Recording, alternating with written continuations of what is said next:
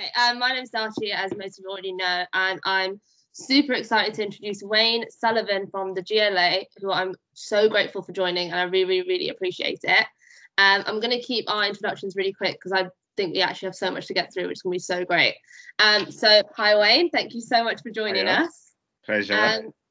So BLM is a major movement happening now, and I know you've done a lot of work at the GLA looking at equality and breaking down institutional racism.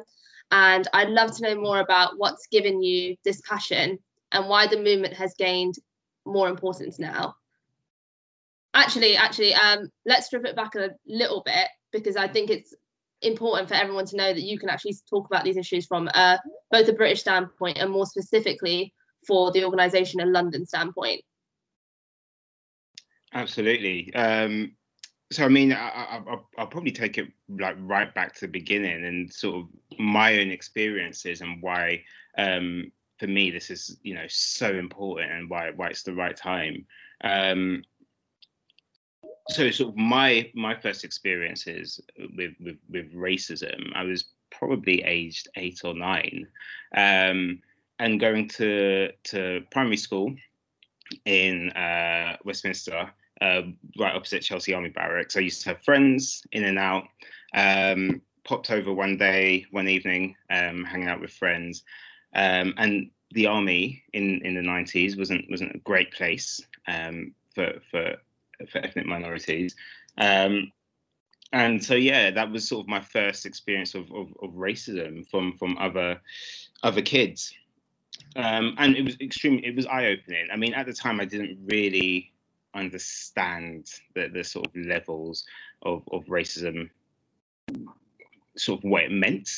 I just knew it was wrong and hurtful. But I mean, ever since then, it's sort of really given me an insight into actually, what people can experience and what you can experience out there. And throughout my career and throughout my education, there's been so many different instances where this has cropped up. So seeing the Black Lives Matter movement now, I think for me is it's a time where I think we live in 2020, and why are we still experiencing these problems? Why we're talking about second, third generation people in this country, who are British. I am British. I know Britain as the place that I live. I couldn't live anywhere else, so why am I not welcomed here sometimes? And I think that is such a big catalyst at the moment as to why this movement is taking hold. And yes, there are problems in America, but it's actually shone a big light onto the issues we have here in the UK, and why are we still going through this? Why there are systematic oppressions that we still have to contend with. So absolutely, I think this is the moment where people are standing up and saying enough is enough almost. And not just Black people, not just Asian people, not everyone from across the board is having a look and saying actually enough is enough. Why are these things still happening? And I think that is a huge difference to movements that have happened in the past. Yeah, no, that makes loads of sense, because you were obviously driven to do this, like it happened, and then you were driven to embed it into your organization as like it was a direct response, wasn't it? It was a direct response to what had happened. And you're speaking about your experiences obviously much earlier in terms of 2000s Britain. Like, can you paint us a picture of what 90s 2000s Britain kind of looked like? Yeah, I mean, different worlds. I'm showing my age here, but 90s Britain was not the world we live in today. From all perspectives, whether we're talking about LGBTQ plus rights, whether we're talking about women's rights, whether we're talking about rights of minorities, it was a completely different place. And into perspective, Stephen Lawrence was killed in 1993, and there was a massive systematic cover up then. That's the sort of world we were living in the 90s. It was a world where my parents would say, you know, don't go to certain areas, and not because they were rough or dangerous, but because actually, you know, places like Eltham, places like Millwall, because of racism, you know, a completely different place to be. It'd be a place where you couldn't get into certain venues because of the color of your skin, and that seems crazy to say, but you know, that is the reality of what we were living in that period. Yes, we've come a long way, but what I've seen is that actually racism has gone more, what I would probably say, underground. It's hidden within a system, and I know we'll touch on this later, but within a, you know, whether it's a class system, whether it's institutional systems, that's where it's sort of moved to. So yes, we don't have the overt racism that we have in America, or we don't necessarily have the overt racism, you know, that is going to get people in trouble, or you know, you can immediately take to HR and it's quite straightforward. It's hidden and complicit.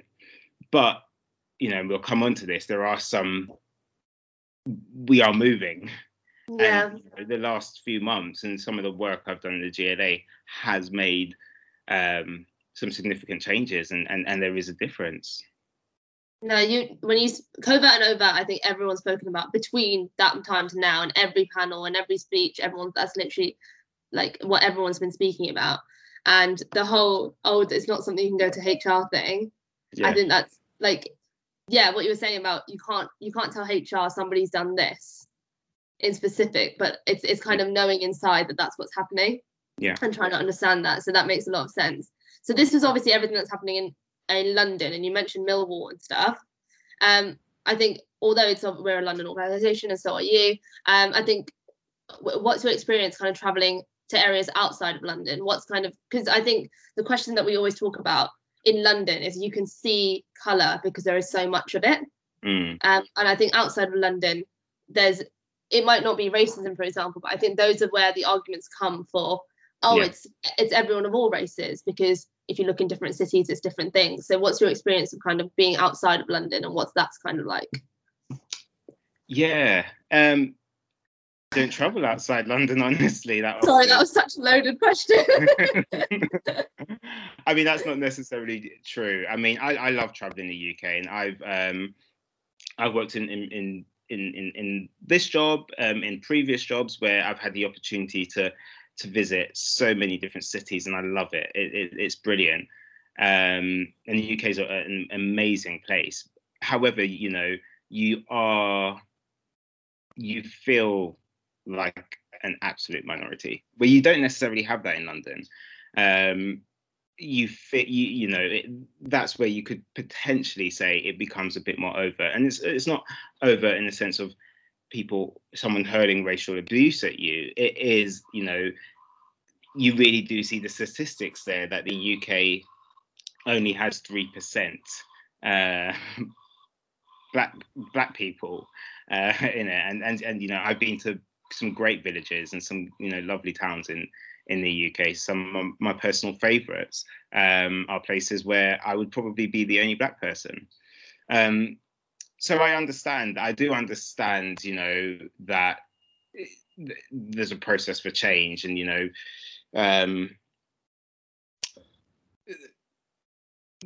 that we have a way to go, because actually some people are just not exposed to different people in the way that we are in London. It's absolutely different. And there are ways we're coming along. I mean, it's brilliant today, and I know there's been a lot of talk about Loose Women and having first sort of all black hosts. All of them were black today, I believe, and that's brilliant. But it's brilliant on one side, and there's another side to that as well. And again, I think we'll come on to that. But there is the side of actually where are we really making a difference? You know, it's great pulling down statues. It's great having this, but you know, having all black hosts on TV. But actually, is that really going to make a long-term and permanent difference? And probably not. Some of the work I've been trying to do at the GLA, hopefully is and will make a long-term difference, and is building up towards that. And that's what I'm sort of here for. That's what I'm an advocate for, is to build long-term systems that are going to fight oppression. So yeah, I think there is a way to go. Yeah, you don't want it to be performative. Yeah, I understand. So to talk about that, what do you think the changes you've made, not you personally, but kind of your reaction to the BLM movement? Because I don't think London Partners don't know what the GLA have been doing. Not everyone at London Partners has. So I think it'd be good for us to understand what your response was in an organisation level to the movement. Some of the work I've been doing, and what I'd say, from the outset, what has been great over the last few months is the receptiveness at the GLA. So I think, like most organisations, there wasn't the initial feeling of actually there's a bigger issue here once we had the killing, the murder of George Floyd, and actually what the impact was on the to Black people in the UK. It wasn't just the murder of George Floyd. It's been a pressure cooker almost. Of we had Windrush a few years ago, and that's something that never really got the traction that it should have had. It's something that people are still suffering from today. I would speak to my grandmother about it, and she came here as part of the Windrush generation, and she worked really hard, and for a time where I complain about 90s Britain, but she was here during 50s and 60s Britain, which was absolutely very difficult, very, very, very racist. You'd have speeches like Enoch Powell and stuff, and that's what you'd have to live with. But I think there's so much going on. There's so much happening behind the scenes, slowly just building up, that actually George Floyd was a catalyst, and that had really big ramifications here. And it was probably almost all organizations really didn't understand what that was and how to address that. And so, I really decided, it was important for me to lead here, to work with our senior management team, to work with the great people in our networks, to work with other staff members, to actually get our voices heard and put certain things in place. So one of the things that I've worked on with a co-host, Marta, is putting together a race discussion that we have in our external relations team, which openly talks about the issues of race, the issues of diversity, and the problems that we have, and why we have these problems. And generally speaking, it's been such an eye-opener for me, and it's been an eye-opener, I think, and I hope for the people who have attended. It's taught everyone, showing everyone that we do have these problems. And often, what I found fascinating is that a lot of the times most people didn't realize that these problems existed. It's been really interesting because the attendance from white colleagues has been amazing, and the willingness to learn. And I think that's a huge, and to listen to some of the stories that are shared by Black and Asian colleagues. And I think that has made a huge difference to this movement in our organization than what's come previously, what's come before. We are still dealing with huge issues at the GLA. There's still a diversity pay gap, which I know our BAME network's working really hard on tackling and dealing with. We still have systems of, what could be construed as systematic racism, and it's not necessarily anyone's fault. It's just how a system has been built. How do we tackle that? I can still walk into a room of 40 and be the only Black person in that room, and that's things that we still deal with in 2020. It was interesting. I was watching a TV program last week where Mo the comedian was talking about comedy and how it's been really hard for Black comedians to sort of break the ceiling. And it was really interesting. He mentioned, he was like, it's a cement ceiling. It's actually not a glass ceiling. It's impossible to break. And that's something that I think probably most Black people have felt at least once in their lifetime, that actually they've gotten as far as they can go. They've been held back by this cement ceiling. I am lucky to say that I feel I've broken through that, and I've had a lot of support around me from all aspects, from you know, managers at work, from colleagues at work, from friends, family, to get where I am today, which is a really, really privileged position. But it's important for me to use that position to help others. And it is talking about, you know, I don't want to be the only Black person at the table, which often I can be. Yeah. I want there to be a variety of people. I want, you know, the table to be diverse. I was having a chat with a colleague last week, and we were talking about, you know, it's a shame too often we see meetings happening where people in that meeting are talking about, you know, it could be an all-white meeting talking about the Black community and how they tackle the Black community. It could be an all-male meeting and they're talking about women's issues. And that's really challenging, and that's something, a problem we still have. And some of the work at the GLA that I've been doing is identifying that that's actually a problem, and how, you know, sort of calling it out when it does happen, and then saying, actually, what are we doing to tackle that?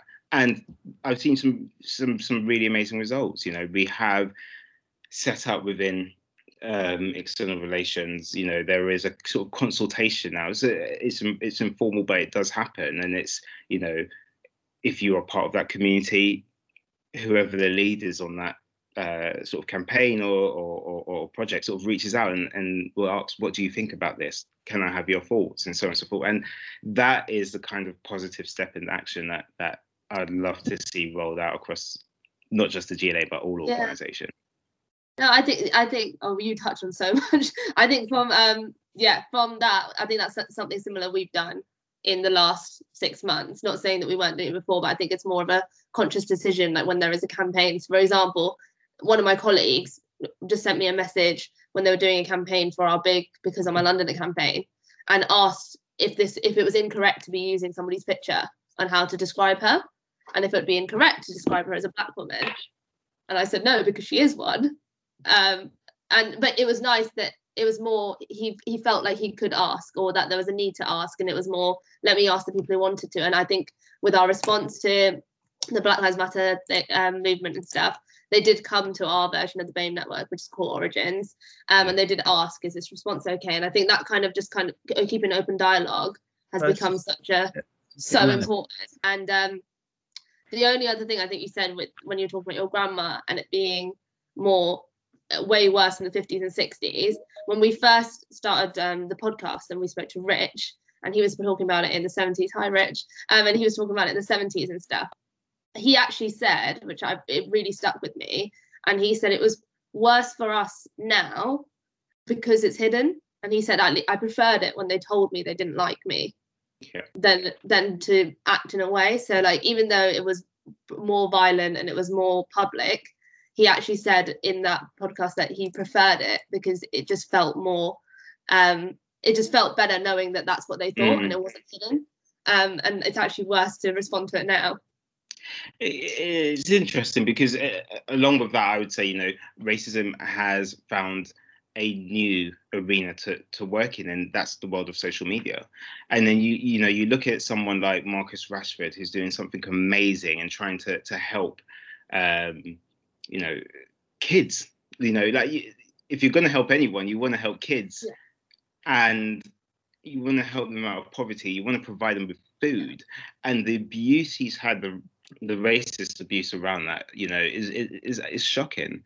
I was actually shocked reading some of the stuff that people still feel they have a platform to say some of those things these days. You know, and there was a comment about, you know, does he even know his dad because he's Black? You know, that's crazy. You know, absolutely crazy. And you know, and I think this is where, you know, you can really start to maybe have a look at the contrast between, you know, is racism where it fits into a class system, and how, you know, you suppress a certain society through class, through, you know, opportunity, through prosperity, and you build these systems, continue to build.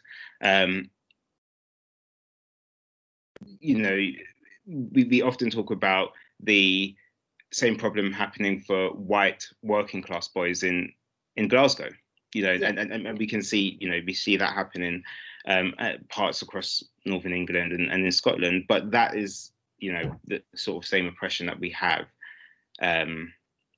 here in England, particularly in the major cities, that yes, we are only now just starting to build a stronger, not quite where we are at, and how I see it, a strong Black middle class. That is the only way to have certain prosperity, and to achieve, we're now seeing more Black people. I do think it has dipped in the last couple of years, but we've seen more Black people go to uni. You'll meet Black people around my age who'll be like, yeah, I'm the first person in my family to go to uni. I was certainly the first. And being really successful at work. I said to my mum recently, I got a new role, which I'm extremely grateful for and like over the moon about. And my mum was just asking how much I earned, and I sort of mentioned it, and she was like, absolutely, her jaw was on the floor. Like, well, that's pretty standard. Yeah, they're not used to that sum. They're not. It's the same at home. Like our base salary is just not what they're used to. No, not at all. And I was sort of explaining to her that, what average London salary looks like, and actually how much you pay for rent and stuff like that. And it's new. There is this emerging middle class, and with that, you build education, you build, you are able to tackle these areas of oppression, and that makes a huge change. That is where I see we have the opportunity to really completely convert what is construed as racism in the UK. Yes, putting down statues is great in a sense, but that's not going to get real change at the end of the day. Real change will come from working within the system, unfortunately, and sort of dismantling it from the inside. So you brought up something that's I don't want to say an argument, a barrier that we faced kind of when we're talking about these issues, and it's when you brought up kind of the people from a white background face the same kind of problems. And I think one of the questions that I was given certainly was kind of that it's not people of colour that face these problems that actually have the worst opportunities, actually working class white men that face the least amount of opportunities based by data. But it's kind of dividing, as in, I think I always struggle to answer that question because I just don't have the data to back that up. So it's kind of, what would your response be to that kind of argument? That's a tricky one, because yes, there certainly is discrimination, not racism, but there's discrimination to a degree within, towards white working class men. And however, as a Black person, you're almost pigeonholed straight away. You're almost, like, I don't know, growing up, as a Black person, you were taught to have a phone voice. You're given my name's Wayne Sullivan, and there's a way I would speak on the phone. When I was applying for jobs, you'd always do telephone interviews. There was a way to, and there was a way to act and behave and so on and so forth. And I think, you're constantly sort of on the back foot. Whereas I don't necessarily think that exists for white working class men. And I like you said, I don't have evidence to back that up. I do think, there is a huge issue with classism, and yes, there is discrimination amongst that, within for that particular group, but it's easy, in my eyes, to sort of stand up and be a white working class man than it is to be a black working class man. You know, there's certainly going to be fewer opportunities. I wouldn't necessarily be able to travel from here to somewhere in the Lake District and feel comfortable getting a job straight away, or being able to travel, you know, to certain places in Europe or so on and so forth. There are differences, and you know, black working class men and women also suffer discrimination as well as racism from discrimination from their class and discrimination from their skin color. So yeah, it's an interesting one. But I do think there is a difference. Yeah, no, I agree. It's usually just, I always get stuck with responses for things like that. So things like when somebody explains kind of mini microaggressions, like all these terms that have just come up, I've found it difficult because I think in my mind it seems obvious. Yeah.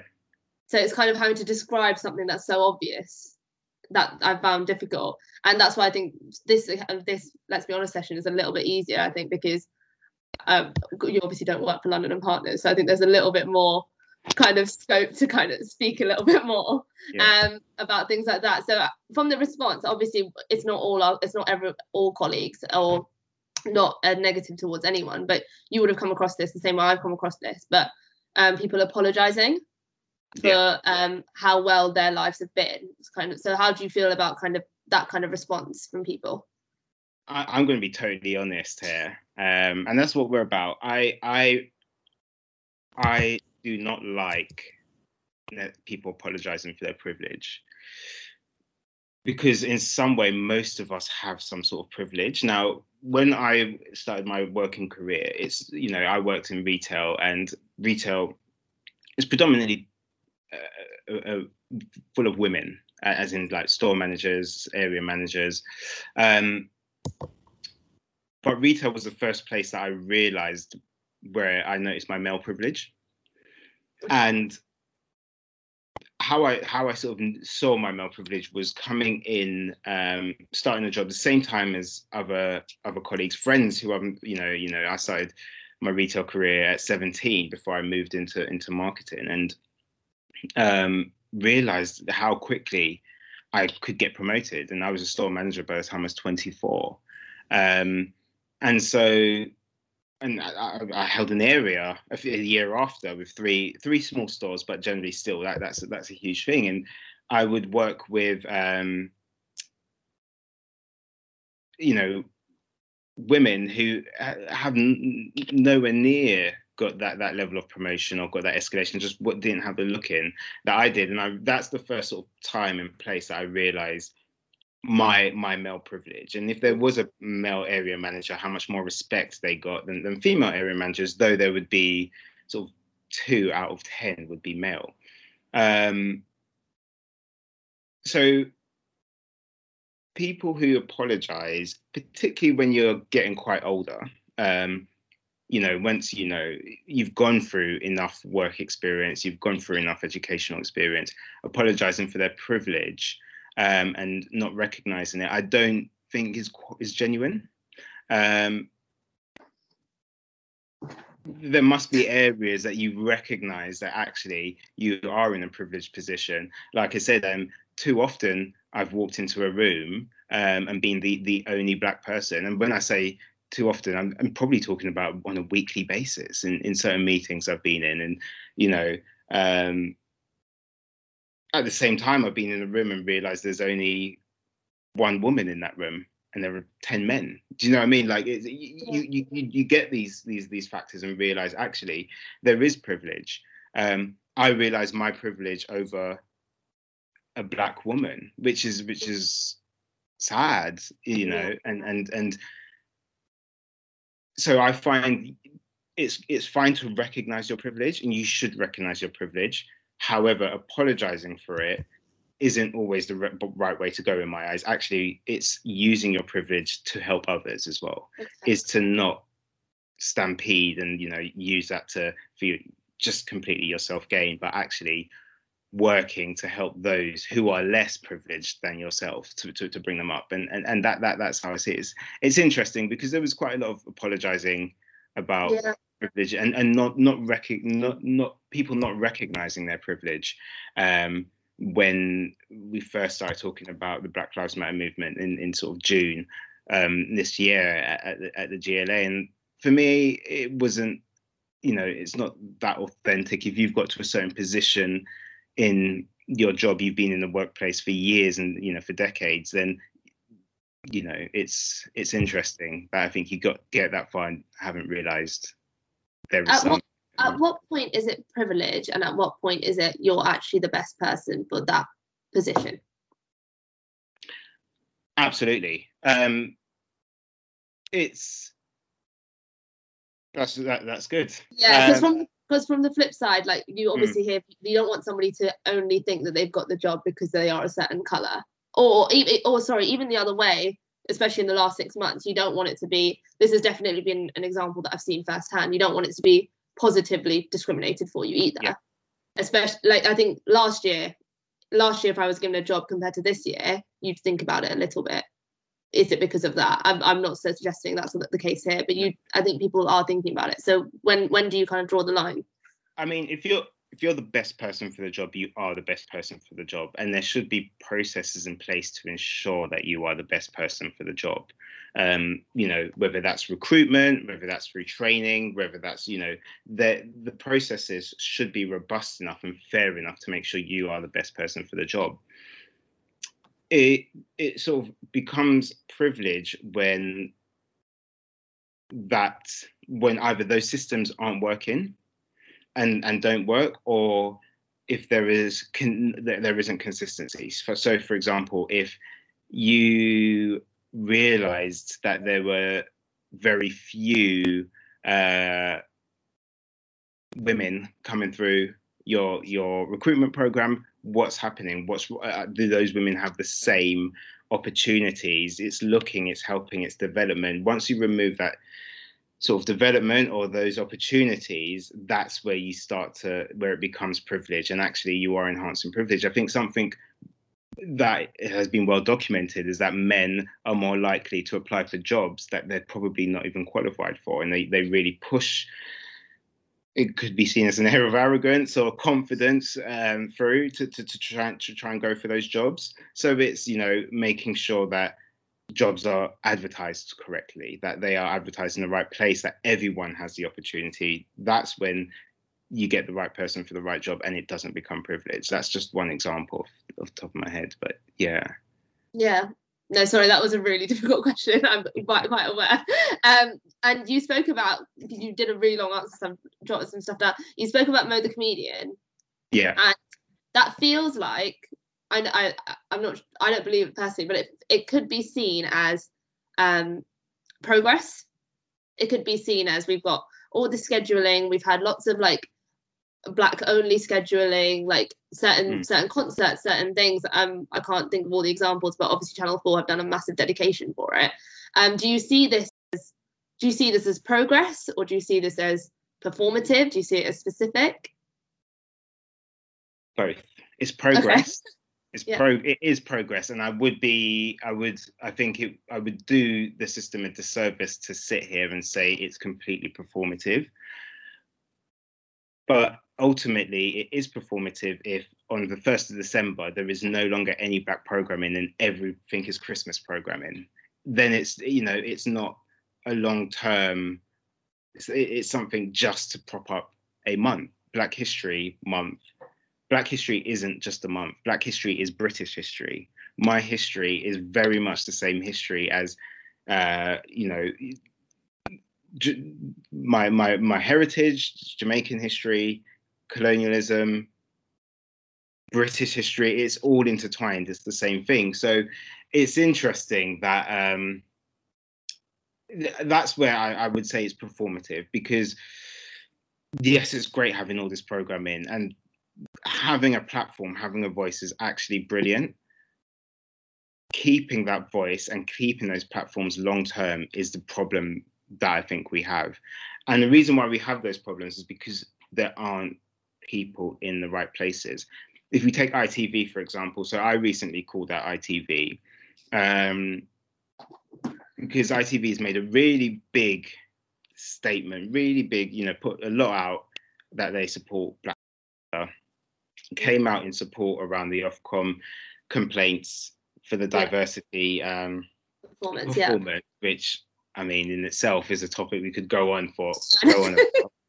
But when you drill down into ITV and look, there are no senior executives who are Black. You have very few people who can make decisions who are Black. And we're talking like not just the top tier, you start going down and it's still, there's still, even if we're talking about the percentage of Black people in the UK, there was still not enough. We're talking under 3%. And so actually people who are making the decisions aren't they aren't Black and they aren't in permanent positions. And therefore we begin the cycle again. We begin the cycle of, in the 90s, there were TV shows that came out in the early 2000s that now we would look on and be like, that's crazy. And because people aren't in the right place, it's the same thing we have in politics. There are no Black members of the cabinet, so decisions are made about Black communities every day. The same in the police force, in the Met Police Force, there are no Black executive commissioners. And so actually in the places that we need to see action, that we're going to see permanent change, there is no representation. And that's when I say performative, where I see it being performative. Great having, Good Morning Britain, all Black faces. It's a step, but it is only a step. It's not the change we ultimately need to break down the systematic systems that are currently in place.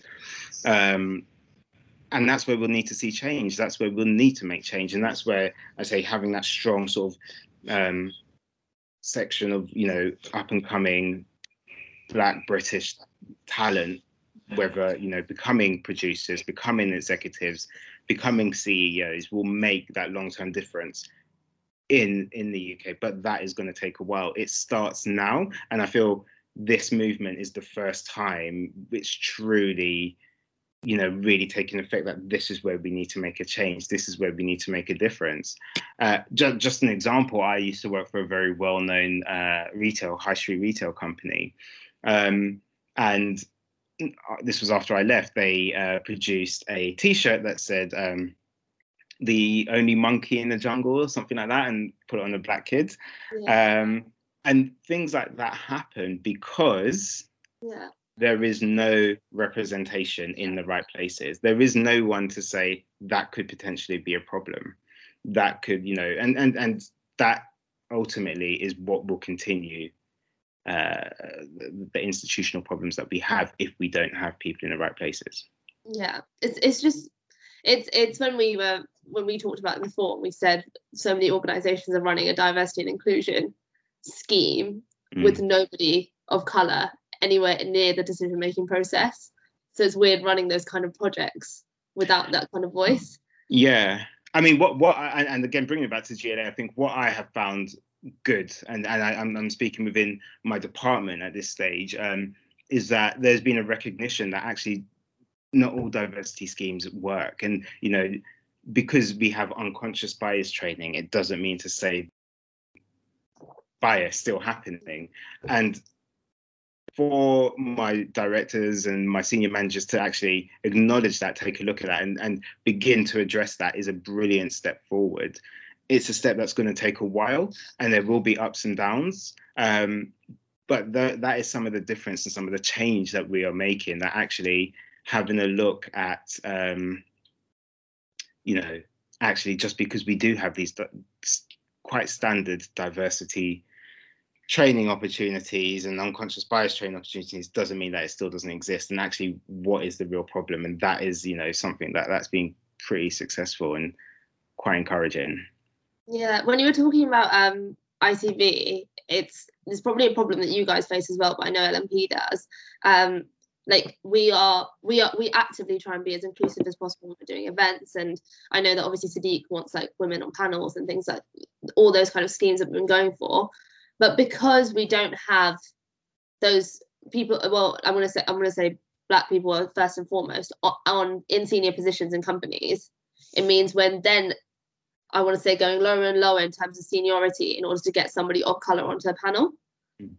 So it's kind of how do we make sure we're being diverse when we're recruiting, but then not lowering our level in terms of seniority, if you understand what I mean. Yeah, it's what we had with when we like, not saying that the female problem is solved, but we've made massive strides, definitely in London Partners, in order to make that movement kind of going. So I think this is kind of the next step. So kind of what would you say would be the way forward almost? well, it's looking within the community. You know, within each community, there are some really, you know, senior people doing some good stuff, and they don't always have the spotlight that they should have. There are, I think there are enough people out there who are able, who do have a voice, who are in a senior position. Yes, well, at least within their community, who should be able to have a platform and be given that opportunity to speak on these panels and stand up and have a say. And actually, it's more genuine when it comes from, you know, deep rooted within the community. I think a lot has been done in terms of race and women to have better representation, but you do get to a point where you start to see the same faces and the same people coming through. Again, the only way to change that is to ensure that there is proper representation across all levels in these institutions. And until that happens, we will be limited. We will be limited. And that's a sad fact, unfortunately. So what do you think needs to, for a wider level, not organisation, not TV, not anything, what do you think needs to change? And what is Britain adopting its own identity and what it means to be kind of Black and British, brown and British? Like, is Britain making a new statement? Is this a new beginning? I think it is. I think there is definitely a new statement of what it is to be Black and British, and that is something that's been growing over the last few years. And this is in my opinion. So certainly views may differ, but within my opinion, there's a new sort of, like, you know, within culture, within, you know, the community aspect, there is a difference that I felt, you know, where there is this notion of a Black British identity really stepping up, and, you know, to tell Black stories is acceptable, and to be able to have these conversations that we're having now is acceptable, and it's great, and people are willing to listen. It's important that continues. It's important that, you know, not only do people listen, but then there's action on that. And, you know, that's where it's important to have really good and strong allies to actually understand how do we tackle this problem together. In all honesty, Black people will not be able to change this on their own. There are not enough of us, or there are not enough of us in senior positions to change, to break the system down, and to have a system. Nor is it your job to change it either. No, but we should play a part. For sure. You know, and it's, you know, what we are seeing, unfortunately, is a bit more of a polarized world. You've certainly seen that in America. We're seeing that now. Social media has given a platform. Unfortunately, you know, no matter which way you voted, but, you know, Brexit also has given a platform, and some of the way the current government has handled the migrant crisis as well has given a platform for voices to be a bit more vocal on racism. And so, like, you know, we hear, you know, we've got sort of like the Lawrence Fox issue again, which has sort of surfaced this week, where, you know, having a voice, not saying, you know, everyone's entitled to an opinion, absolutely, but I don't think in reality that British values are being eroded in that sense. I'm Black, I'm British, you know. My values, I think, are just as British as my friends who are white. You know, I went to the same institutions as them. I work in the same institutions as them. So I find that argument really saddening, to be honest. It's almost depressing that we're still having to have conversations, but it's looking at those people as hopefully just a minority and working together in like as really strong allies, to break down the systems in place to support each other, and to understand, like, you know Black people don't want to just play a race card and say, oh, this has happened because I'm Black. No, we actually just want equal opportunities. We want fairness, and working together to achieve that fairness. So, again, how do we not have any Black people in the cabinet? How do we not have any Black people in FTSE 100 or 250 companies? Do you know what I mean? Like building, putting things into place to support and to work to develop, having a voice and representation within those institutions. No, I agree. I'm really conscious of time, and we have like 10 more topics. I'm going to pick 2 good ones just so we have some time for some questions at the end. So the one I wanted to ask you about mostly was, especially in London, if you think, I'm going to word this right, if you think that gentrification contributes to racism. This is a tricky one, actually. Yeah. I grew up in Brixton, and I was having a chat a few months ago with a colleague, and she's here, so she'll know who she is. And we was talking about Brixton, and Brixton's come a long way. I grew up in the 90s. Brixton, there was riots in Brixton. There was, it was, to some people, it was a no-go area, and I know particularly North Londoners would never go to Brixton, for example. It just wouldn't happen. Now I go, I love what's in Brixton. I take part, I go out there and enjoy the delights that Brixton has to offer now. Absolutely amazing. Brixton Village, love it. But it is, sometimes I do walk down, Coharbour Lane, and I'm like, wow, this is a different world. Does it contribute to racism? I think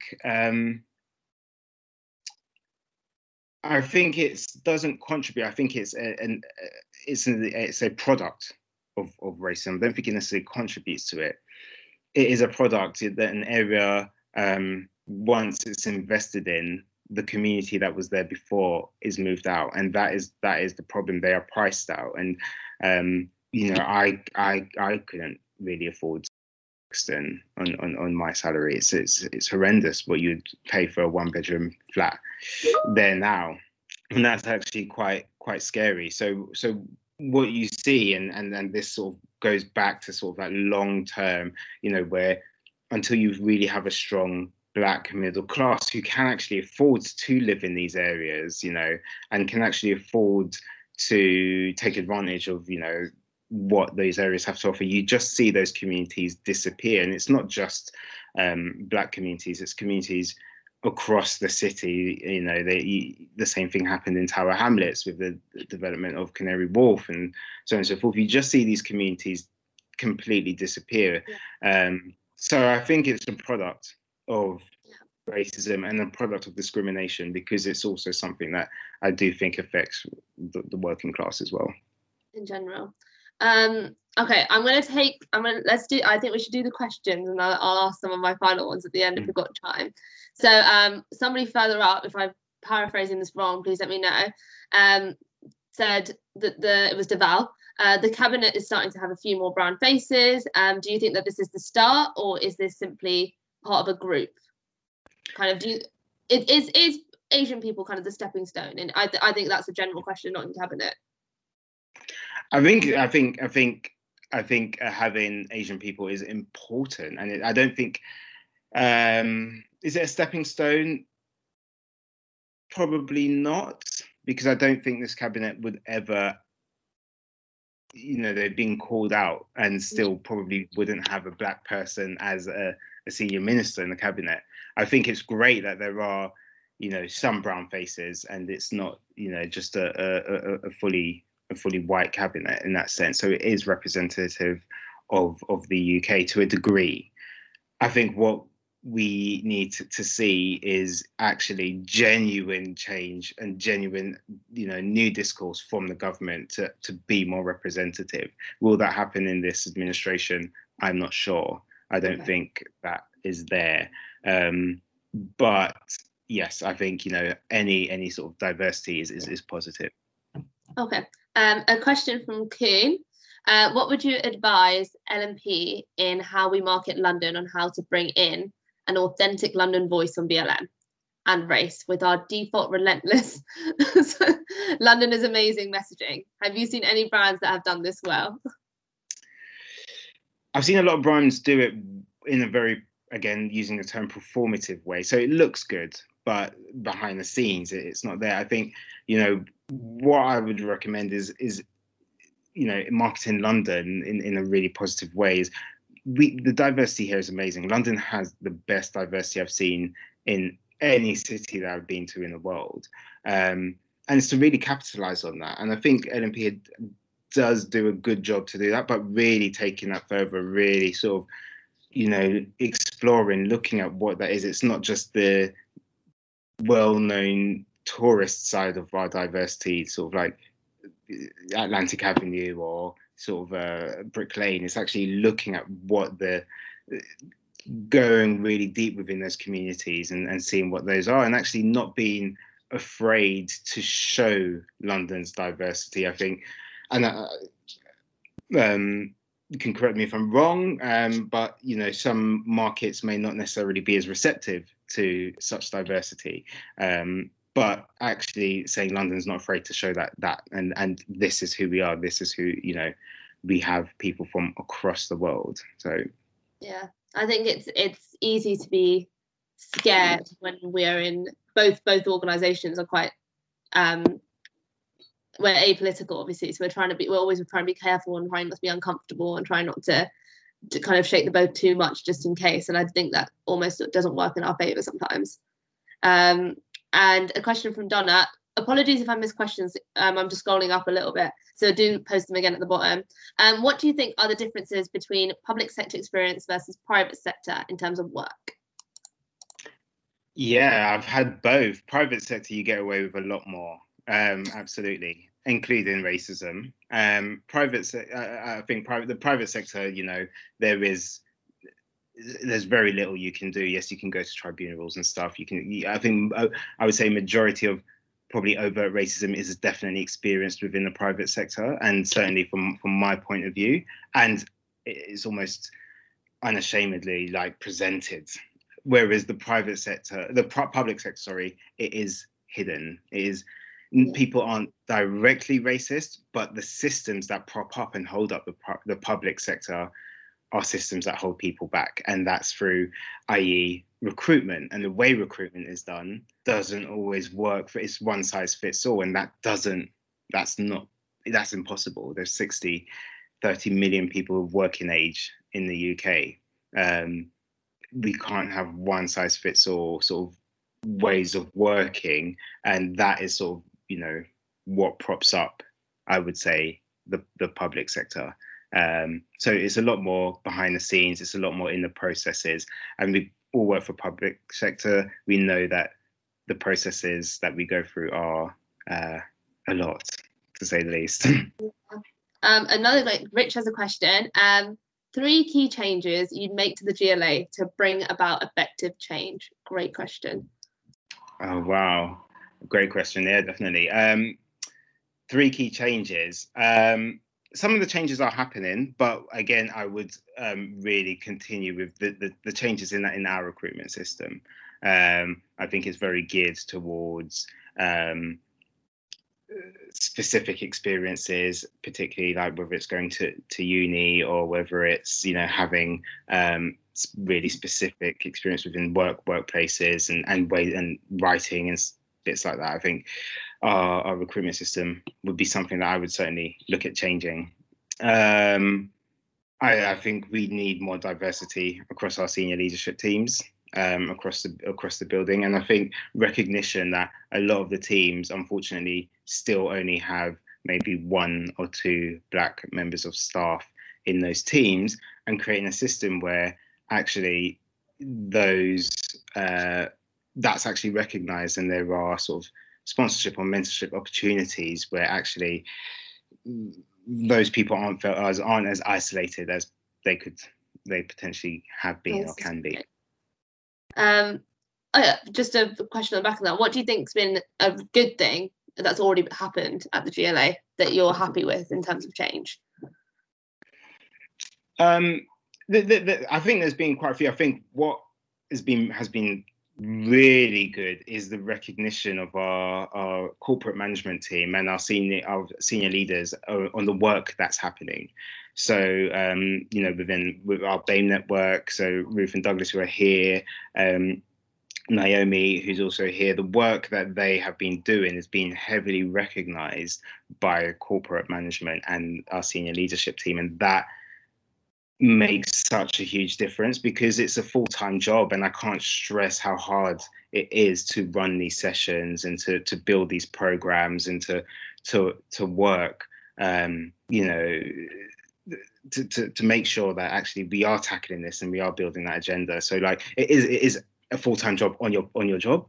There has been recognition, whether it's through our corporate updates, whether it's through our core briefs, and that's important, and that's something I think has certainly been done relatively well. Oh, that's great. Another question here: Is it an uncomfortable conversation to discuss who is Black and who is brown, and why the distinction should or should not be made? I think it can be sometimes. I think when we've looked into sort of our diversity pay gap, there is a pay gap between Black and Asian people, communities. So I think there is sometimes an uncomfortable conversation there, and there are differences in experience as well. So I think that's a conversation that needs to be certainly had. Is it a conversation to have right now? I don't know, because I think there are bigger issues to tackle. But it's a conversation that both communities need to come together at some point and have, and actually recognise, there's been a lot of talk about the word BAME, and actually I agree, BAME in the sense of, I fill out an application form and tick that I'm BAME. It's broken down, and it's important that we recognise the differences within ethnic groups, and there are massive disparities. So it's a difficult conversation, yes, because actually both ethnic groups would have suffered from some sort of oppression, racism, have a shared history through colonialism, but there are significant differences. So I think it's important that those conversations are had in the near future. Yeah, but that's something we talked about in terms of, it was just when we talked about why we came here and the years that we came here, and I said I came in the 90s and you were born here, and it's like, but we just have such different experiences, and it's kind of it's really interesting. I'm very conscious that we're running out of time, and this was so great. One thing I wanted to leave with is Ruth and Douglas at the GLA and everyone else working on the Black History Month agenda. It's been incredible. So thank you so much for sharing that all with LMP, because it's been really great. And I will share all the events in the chat that's coming up for the last week of the month, which is next week, sad. And also another thing that Wayne told me, which really stuck, and he hasn't mentioned it today, so I'm going to bring it up, was the reason that, and it really stuck, and he said, something that if everyone thinks like this, it means that we still need to have this conversation. He says, if you walk into a room and it's full of white people, you'll say this is a room. And if you walk into a room and it's full of Black people, you say this is a room full of Black people. And until that kind of mentality changes, which I think the same thing, and most people in this chat would think the same thing, is something that's, it stuck so much when we spoke last time. I'm so disappointed you didn't say it, but it was such, like, it resonated loads. So just one last question. What would you like to see for the future, or what does the future hold in general? And honestly, I'd like to not be the only Black person at the table, and I would like to see, just general equality. I would like to walk into a room and not feel like I'm the only person representing my entire community in that room. And that happens far too often. In the near future, the very near future, I think that's possible. But I think it takes people from all communities to make that happen. So it's important that we continue. It's important that we have these conversations that we can have today. It's important that we're able you know, to distinguish there are differences, but actually understand that and work together to tackle those differences. Once we get there, we'll really start making progress. Thank you so much. Somebody just put Wayne for Prime Minister. Thank you so much for being honest. I know you've literally told us everything about your life, and it's so great. Thank you. Does everyone mind turning off their mics so we can give a round of applause?